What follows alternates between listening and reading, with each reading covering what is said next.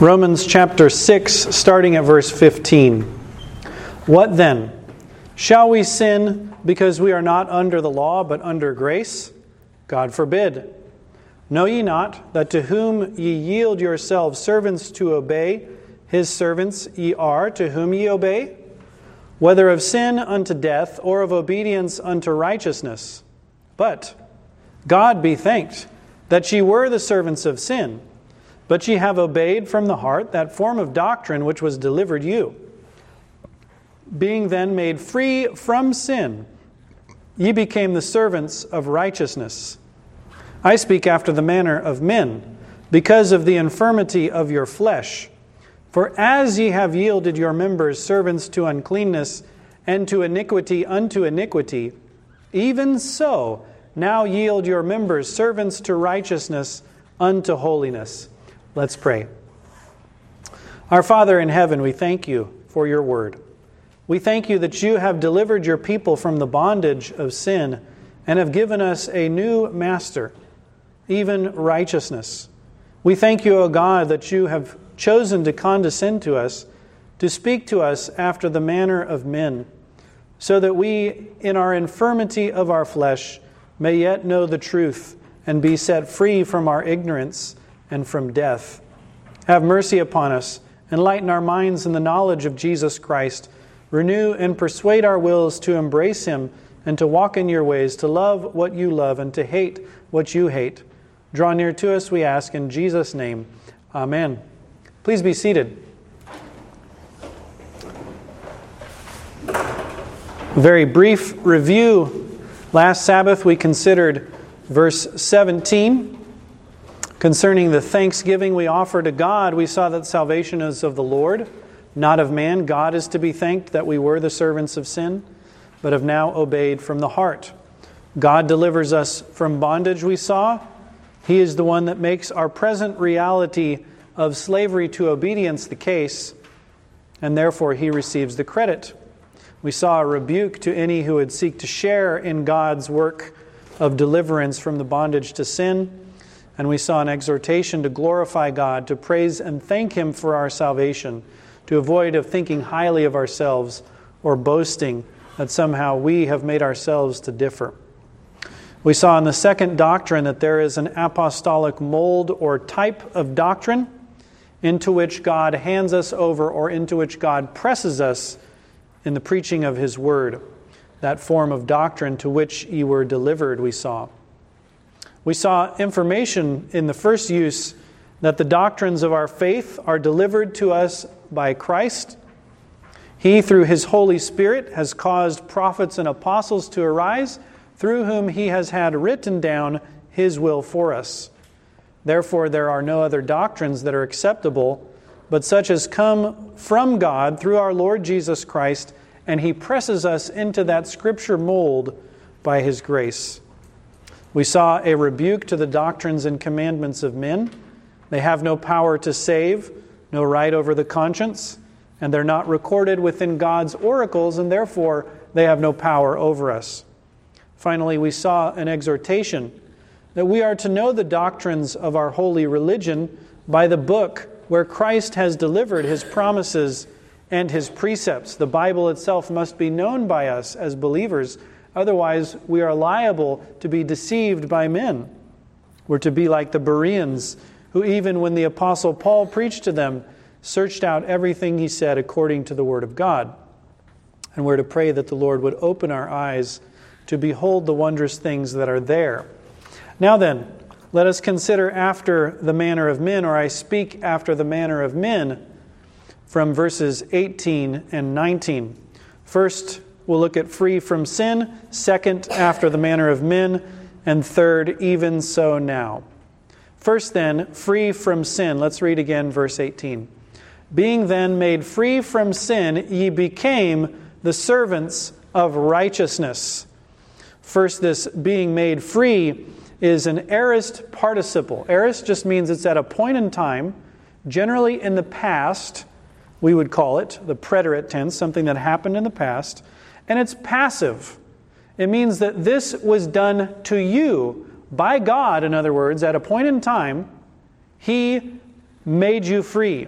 Now, the participle means that it describes another verb, usually. So this participle is going to describe another verb. Being made free describes something else, and we'll see that in a little bit. But notice, this points us to the efficient cause of our freedom. We saw last week, John 8:36, if the Son therefore shall make you free, ye shall be free indeed. That's who's the doer here. When you're passive, something is done to you. Well, who is the active liberator? It's Jesus himself. Or as David Dixon says, we are made free by the omnipotent arm of God. He has all power, and so He can deliver us from sin. Remember, Lord, sin. This is a personification. It's a human figure of speech by which a thing, namely transgression of God's law, is spoken of as a person, a master to whom you are not to yield yourself. The Lord's sin has a guilt or a debt against you, and Lord's sin has the power or pollution of sin to defile you. And we'll see that master obedience, master righteousness has the corresponding parts. Which brings us then, ye became the servants of righteousness. First is, ye became servants. Again, this is passive. This is not what you made yourselves by the power of your free will, by the wisdom of your own mind, by the goodness of your heart that you followed. No, God made you the servants of sin. The servants of righteousness in this case. He redeemed you. He freed you from the bondage of sin. He made you servants of righteousness. Ye were made the servants, in other words. Again, this is aorist and it is passive as well. It happened at a point in time. It was done to you by God once for all. Calvin comments on this.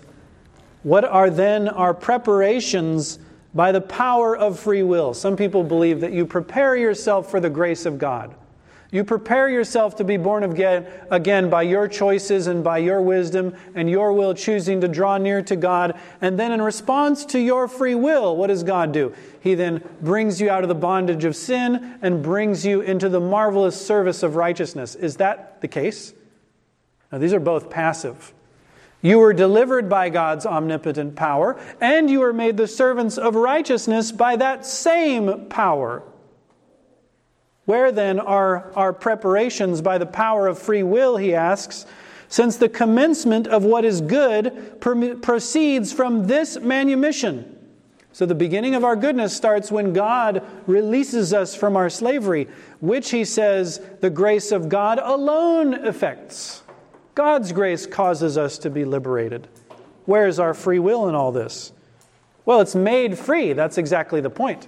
It's made free from the bondage of sin by God himself. Before that, it's completely in chains. It is a bondage of the will.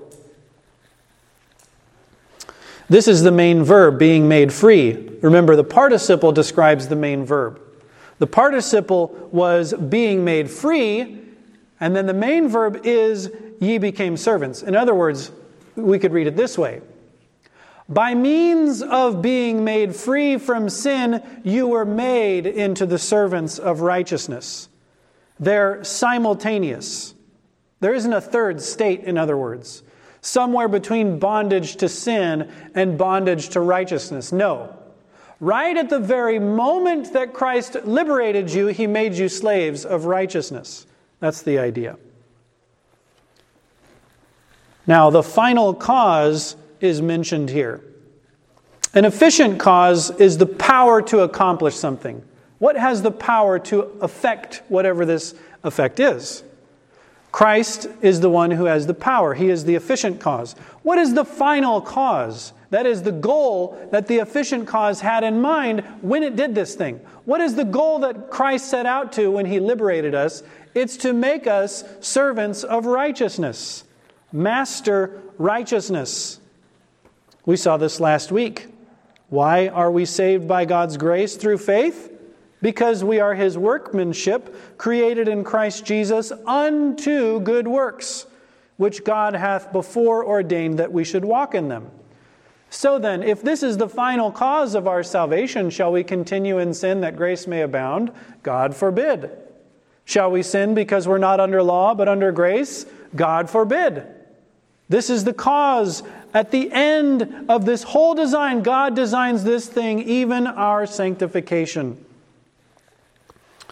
Master righteousness, then, is the one to whom we are captive. Now notice, just as sin was personified, that's what we call this, the thing sin being personified as a person or a master, so is righteousness. You became slaves now of this different master. The chains are no longer chains of darkness and of death, but of light and of life. Now we saw the twofold righteousness of the gospel recently. Remember, there's the righteousness of acceptance with God, justification, imputed to us, the same in all believers. Then there's the righteousness of God imparted. Master sin had the guilt and debt of sin held over us. Master righteousness has gospel imputation of Christ's righteousness lifting us up.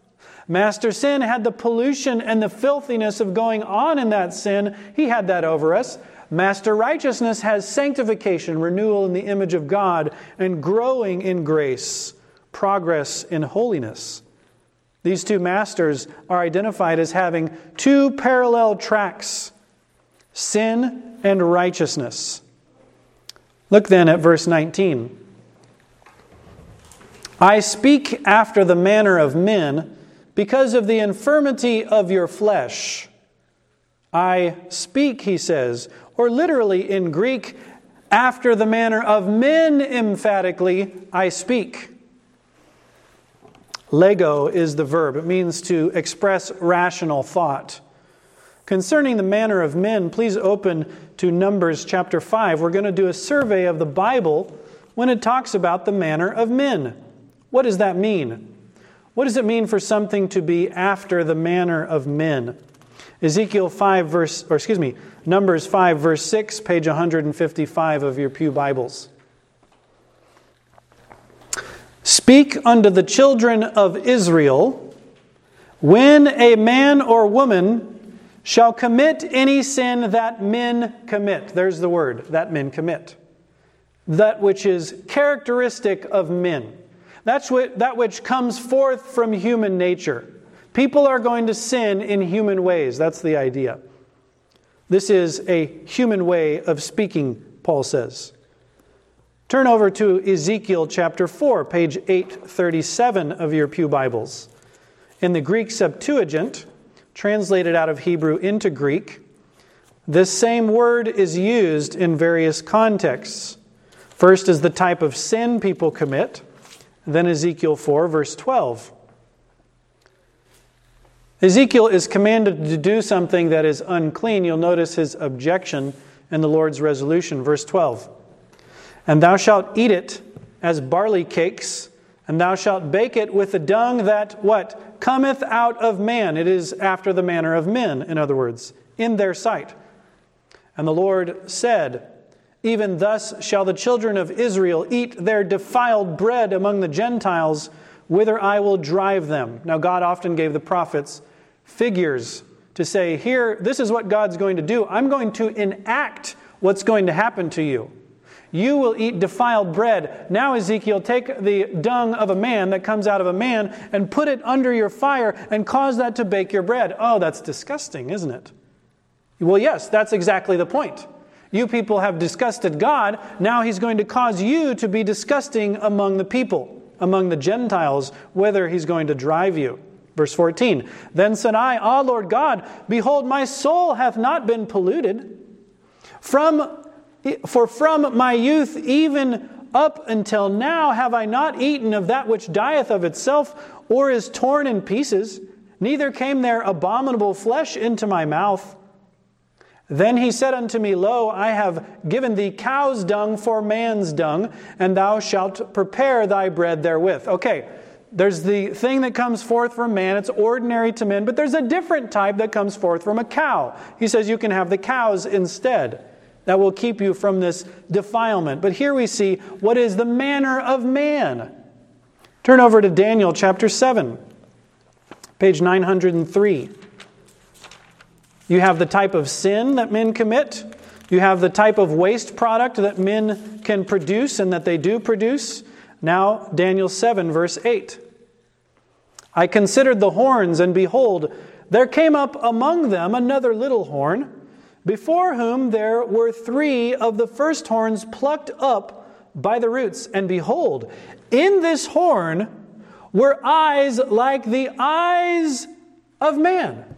You ever seen a bird's eye? Does it look like a human eye to you? Of course not. What about a cow's eye? Does that look like a human eye? No, but if you see a human eye, you know exactly what you're looking at. There's a certain type of eye, just like there are certain types of sin, just like there are certain types of waste products, there are different things that characterize man. Turn over to 1 Corinthians chapter 2, page 1149. 1 Corinthians chapter 2, page 1149.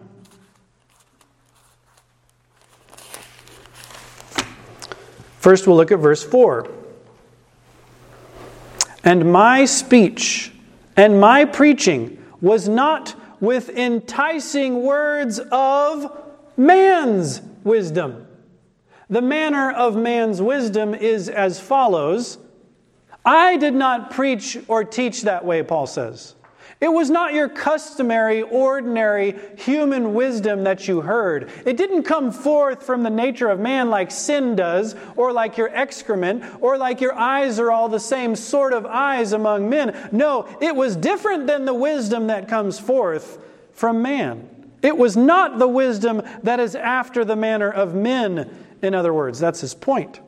He says the same thing in verse 13. Turn over to chapter 4 of 1 Corinthians. Verse 3. But with me it is a very small thing that I should be judged of you or of man's judgment. Yea, I judge not mine own self. There's a certain form of judgment that comes forth from men. They have their day in court that they grant to you and they make their judgments. He says, I'm not concerned with that. I don't care about the judgments that come forth from men. I concern myself with the judgment that is not after the manner of men, that comes from God Himself. Man's judgment. Chapter 10, he'll tell us that there is no temptation that has overtaken you, but such as is what? Common to man. It's after the manner of men. It's ordinary for people to be tempted in those ways. James 3:7, he refers to mankind. 1 Peter 2:13, he refers to the creations of men or the ordinances of men that we're to be subject to. These are things that come forth from man. They are ordinary to man. They are characteristic of man. And here he says, he speaks. I speak, he says, after the manner of men. Now this word speak means to express a thought. Your thinking, legein, is to speak forth your thoughts. It might be in a sermon or a discourse.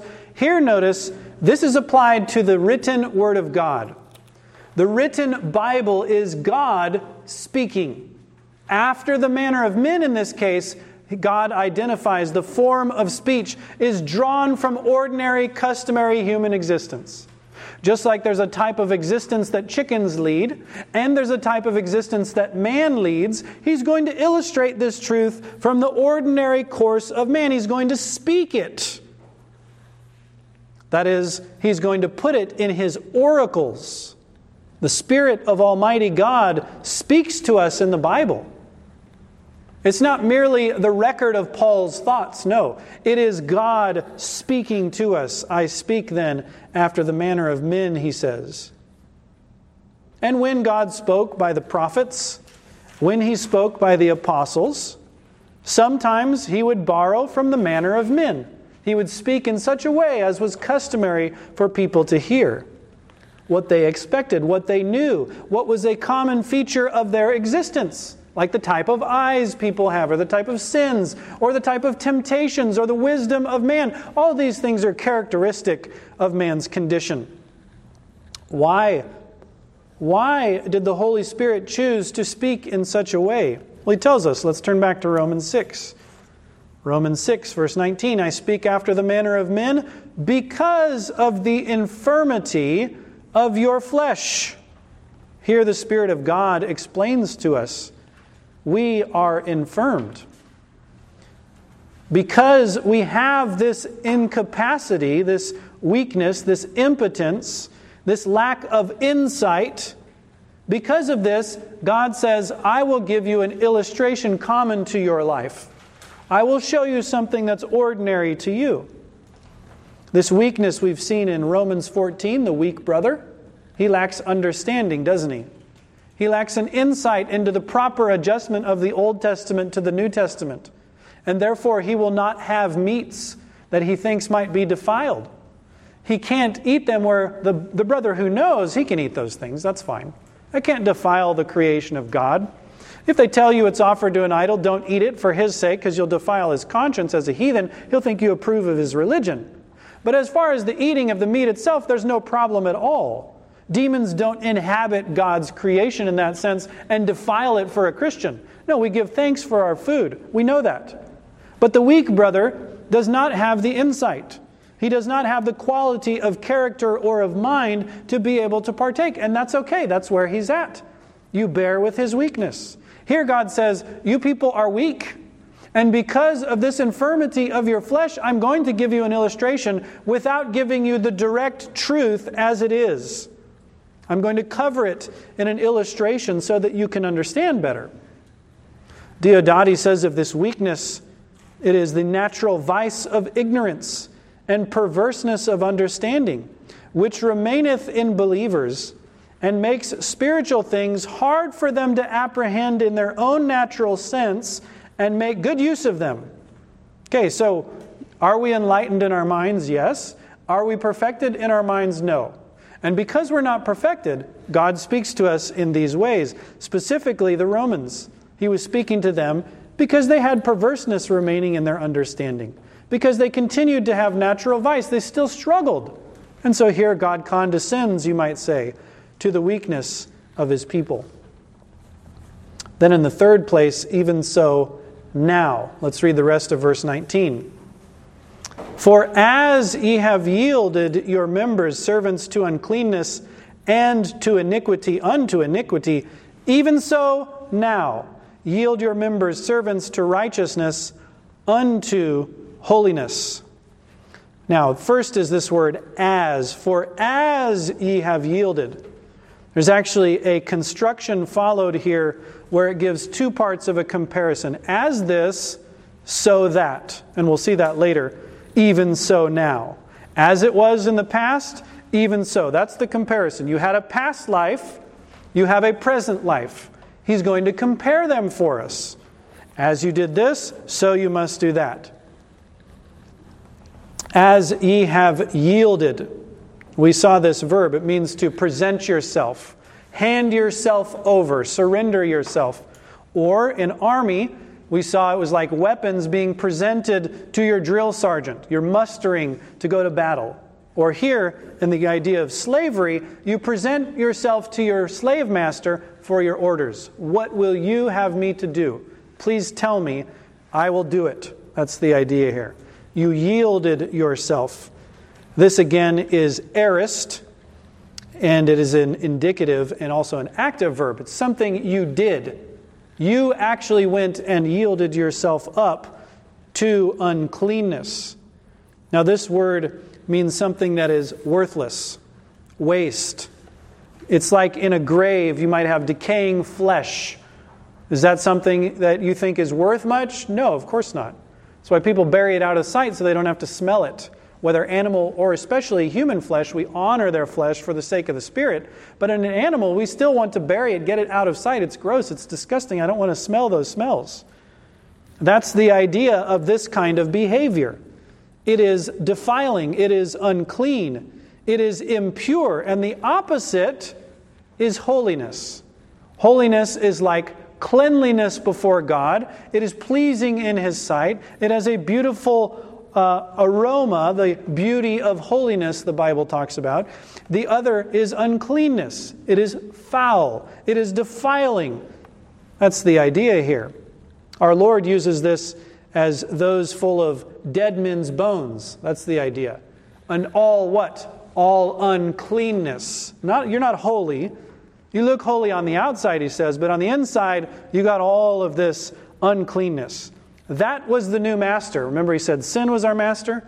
Now he says this disgusting, filthy, rotting corpse is your master. And you used to yield yourself actively of your own volition. You gave yourself up to this master. And what were her orders? What were the orders of this mistress? Uncleanness. Iniquity unto iniquity. Now the word here is anomia. Nomos is law. Anomia means, nope, you don't have the law. Either by ignorance, you don't know the law, as the Gentiles who have not the law, they are anomia.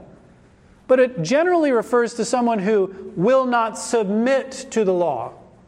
Anomia. He will transgress. He will commit iniquity. He will disregard the law. Thayer says this word iniquity properly means the condition of one without law, either because ignorant of it or because violating it. But then it comes to mean, he says, contempt and violation of law, iniquity, wickedness. This is the same word where John says sin is iniquity. Sin is anomia. Sin is lawlessness. 1 John 3, verse 14. Our catechism sums that up. What is sin? Sin is any want of transgression of or want of conformity unto or transgression of the law of God. Sin is violating God's law. Okay, now it goes from one iniquity unto iniquity. Those are her orders. Uncleanness says, do lawlessness and do more lawlessness. And do lawlessness that leads you to more lawlessness. That's your marching orders. Be dedicated to lawlessness. Grow in your practice of lawlessness. Persevere in your lawlessness. Progress in the callousness of your heart. Don't listen to God's commandments. Don't care about His laws, whether laws of nature that you know on your heart are written or laws revealed in Scripture. Be lawless. Those are the orders of mistress uncleanness. Uncleanness tells you, do iniquity, continue to be more and more lawless.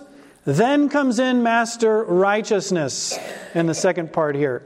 Even so now yield your members servants to righteousness unto holiness.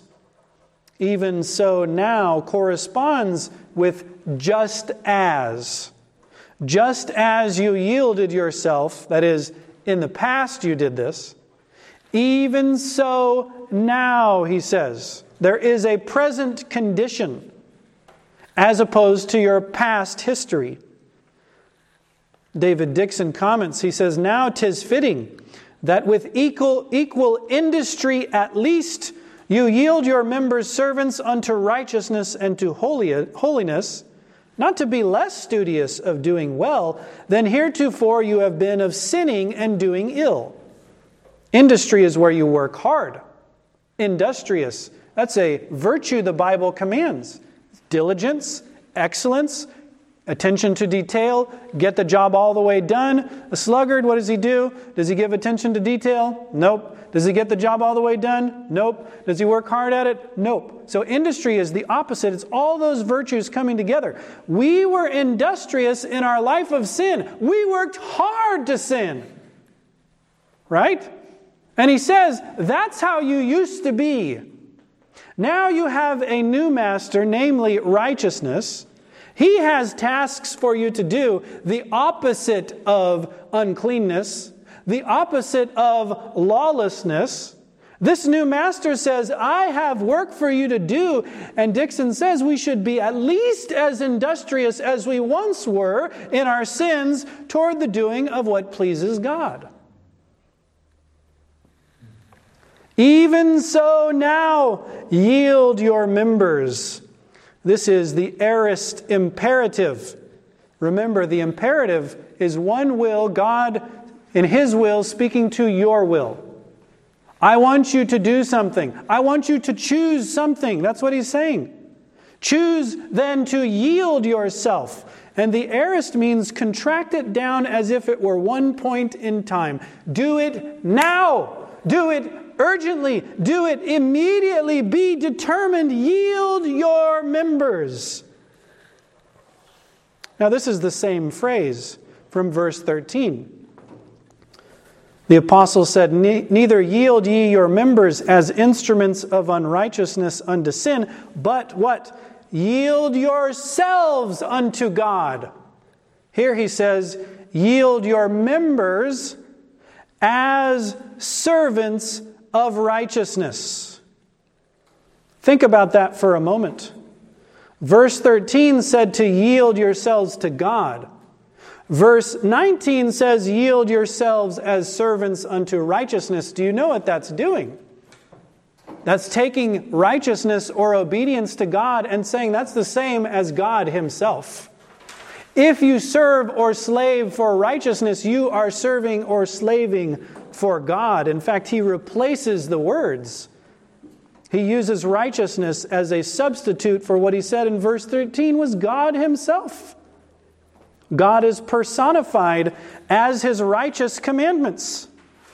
God is our master when we submit to the master obedience or the master righteousness, because ultimately it's God who issues the commandments. You'll notice this in the Bible. Have you ever seen David say that he would raise his hands in praise to God's word? Why does he say that? Why does he lift up his hands to the commandments of God? Isn't that bibliolatry, worship of the Bible? Yeah, because God's speaking to me in the Bible, so of course I'm going to worship and honor His word. He has exalted His word above all His name. Above all of His personal attributes and characteristics, He says, hear this, listen to me.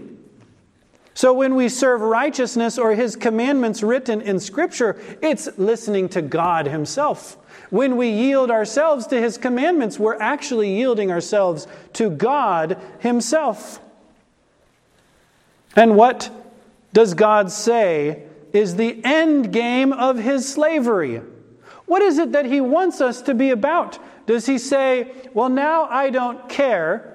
Like your mistress uncleanness, I want you to disregard my law and go on disregarding my law and grow in callous disregard for my law? Is that what He says?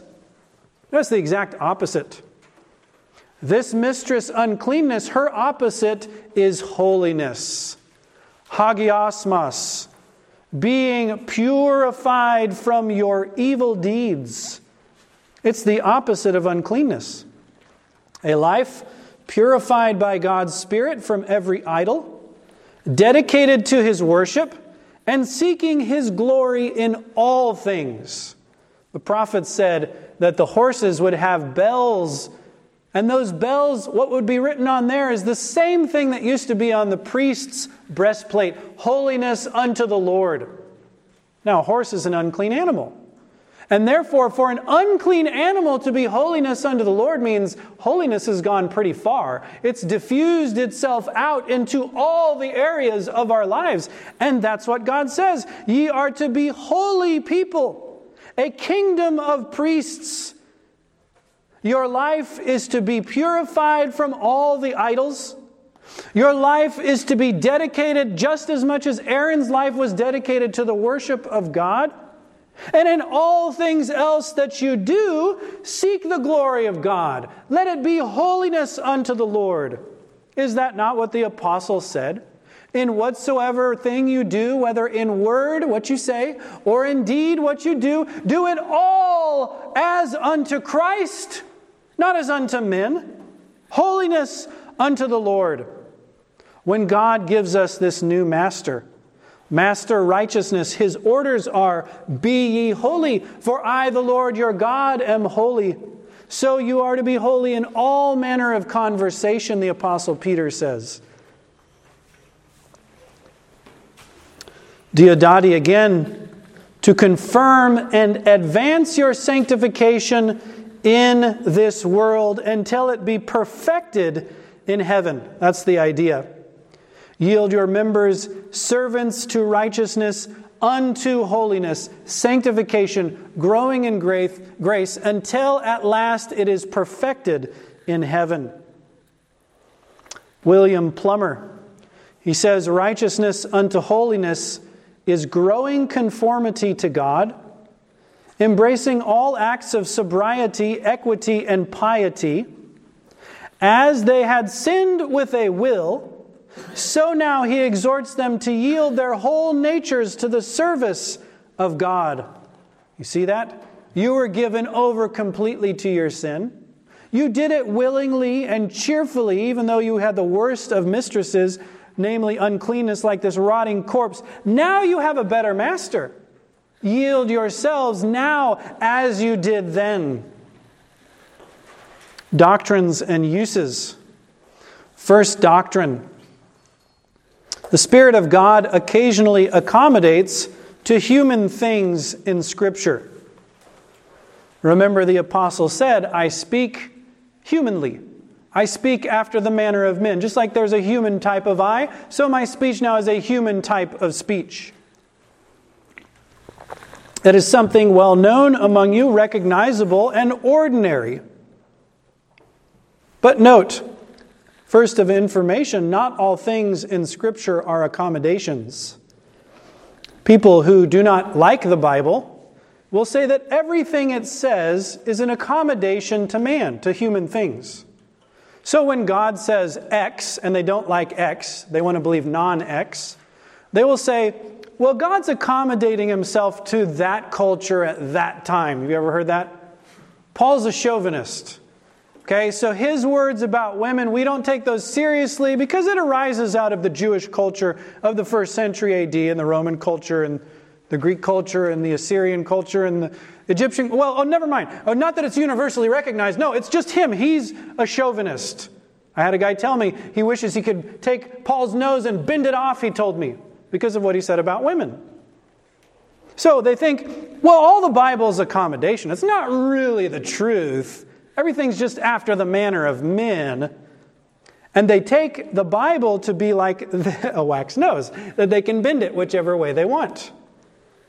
Everything is an accommodation for the leftists.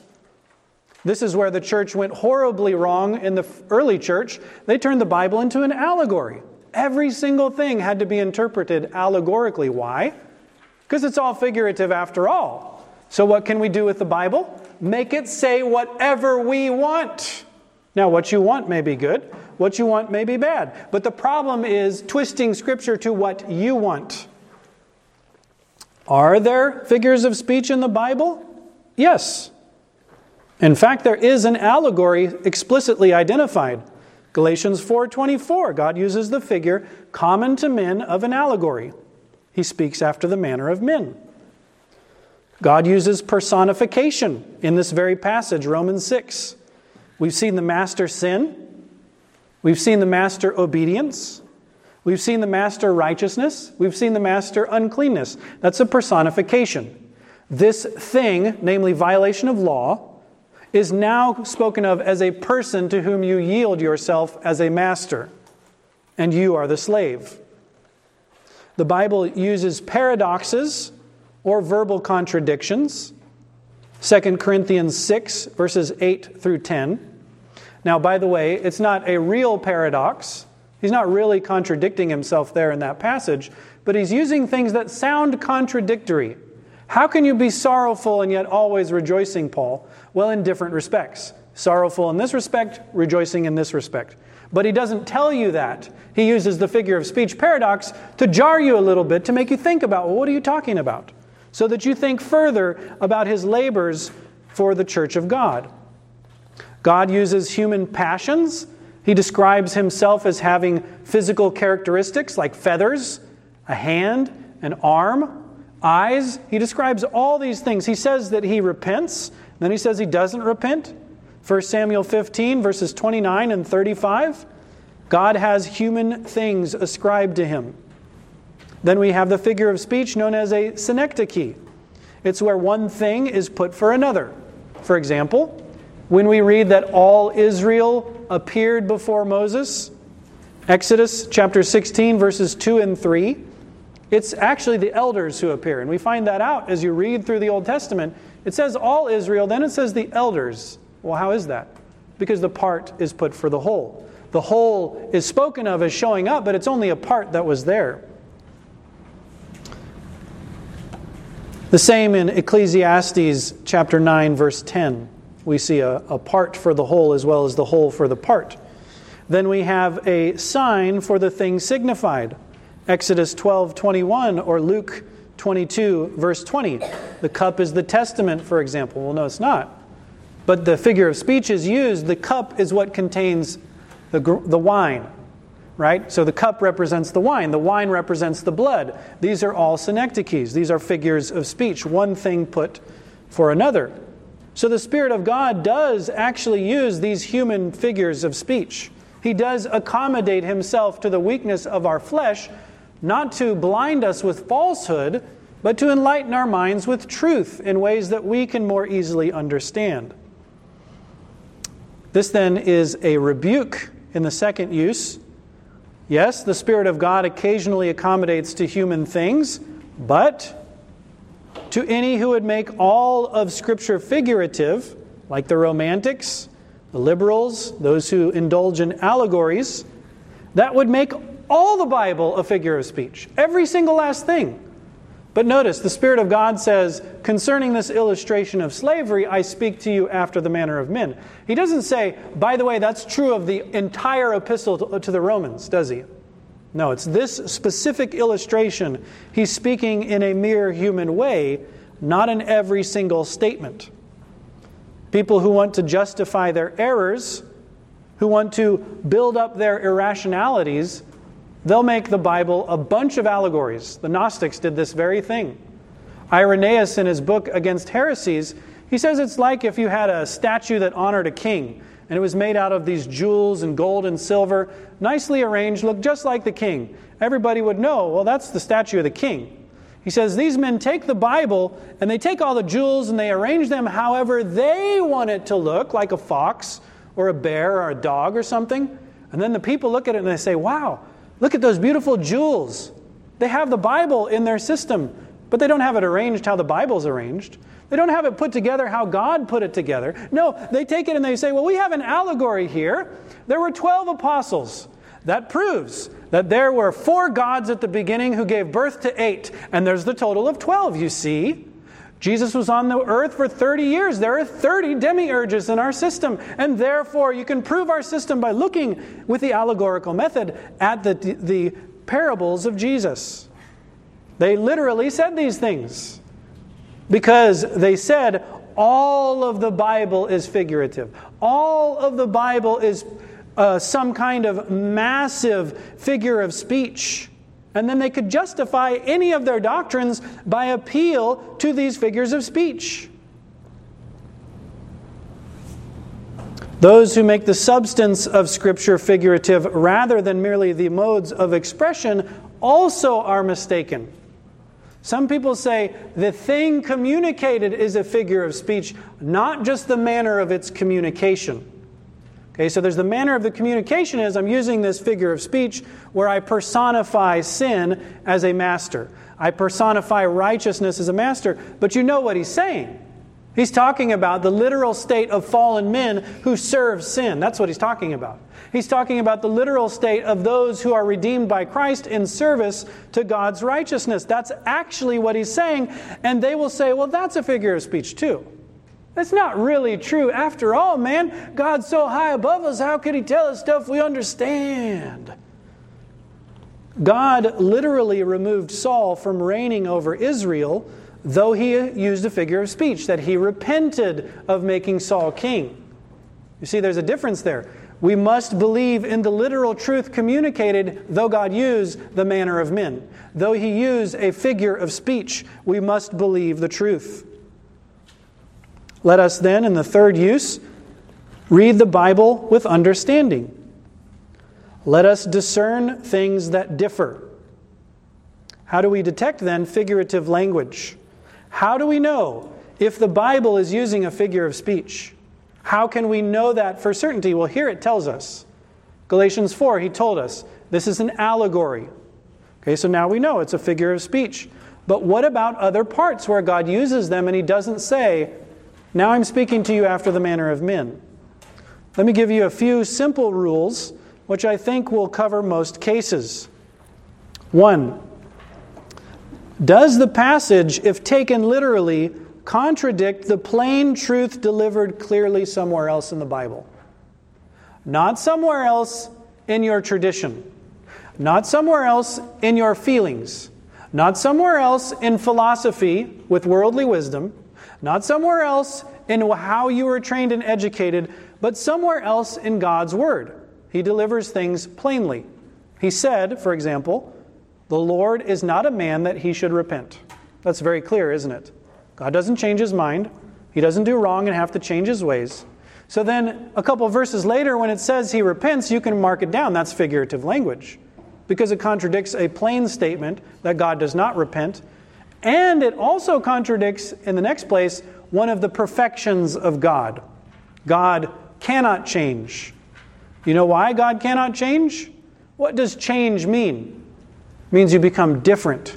You either become better, you improve yourself, that's a change, or you get worse, which means you downgrade your existence. You can go from good to bad, right? You can get worse at something. Your virtues and characteristics, you can lose those and you can pick up vices, right? You can get better, you can get worse, or you can get different. None of those apply to God. God cannot improve himself. He is the greatest of all beings. He cannot get worse. He cannot do iniquity. He can't get down into the wickedness of man and become an evil being. That's not possible. And he's so great and glorious that he can't become different from himself. He's infinite in all of his attributes. There's nothing that can be added to him. There's nothing that can be subtracted from him. God then cannot change. And if the Bible seems to assert that he did, you can mark it down. It's a figure of speech. God is not intending to contradict and overthrow basic truth by using figures after the manner of men to help us understand. So that's the second rule. If something in the Scripture seems to detract from the perfections of God.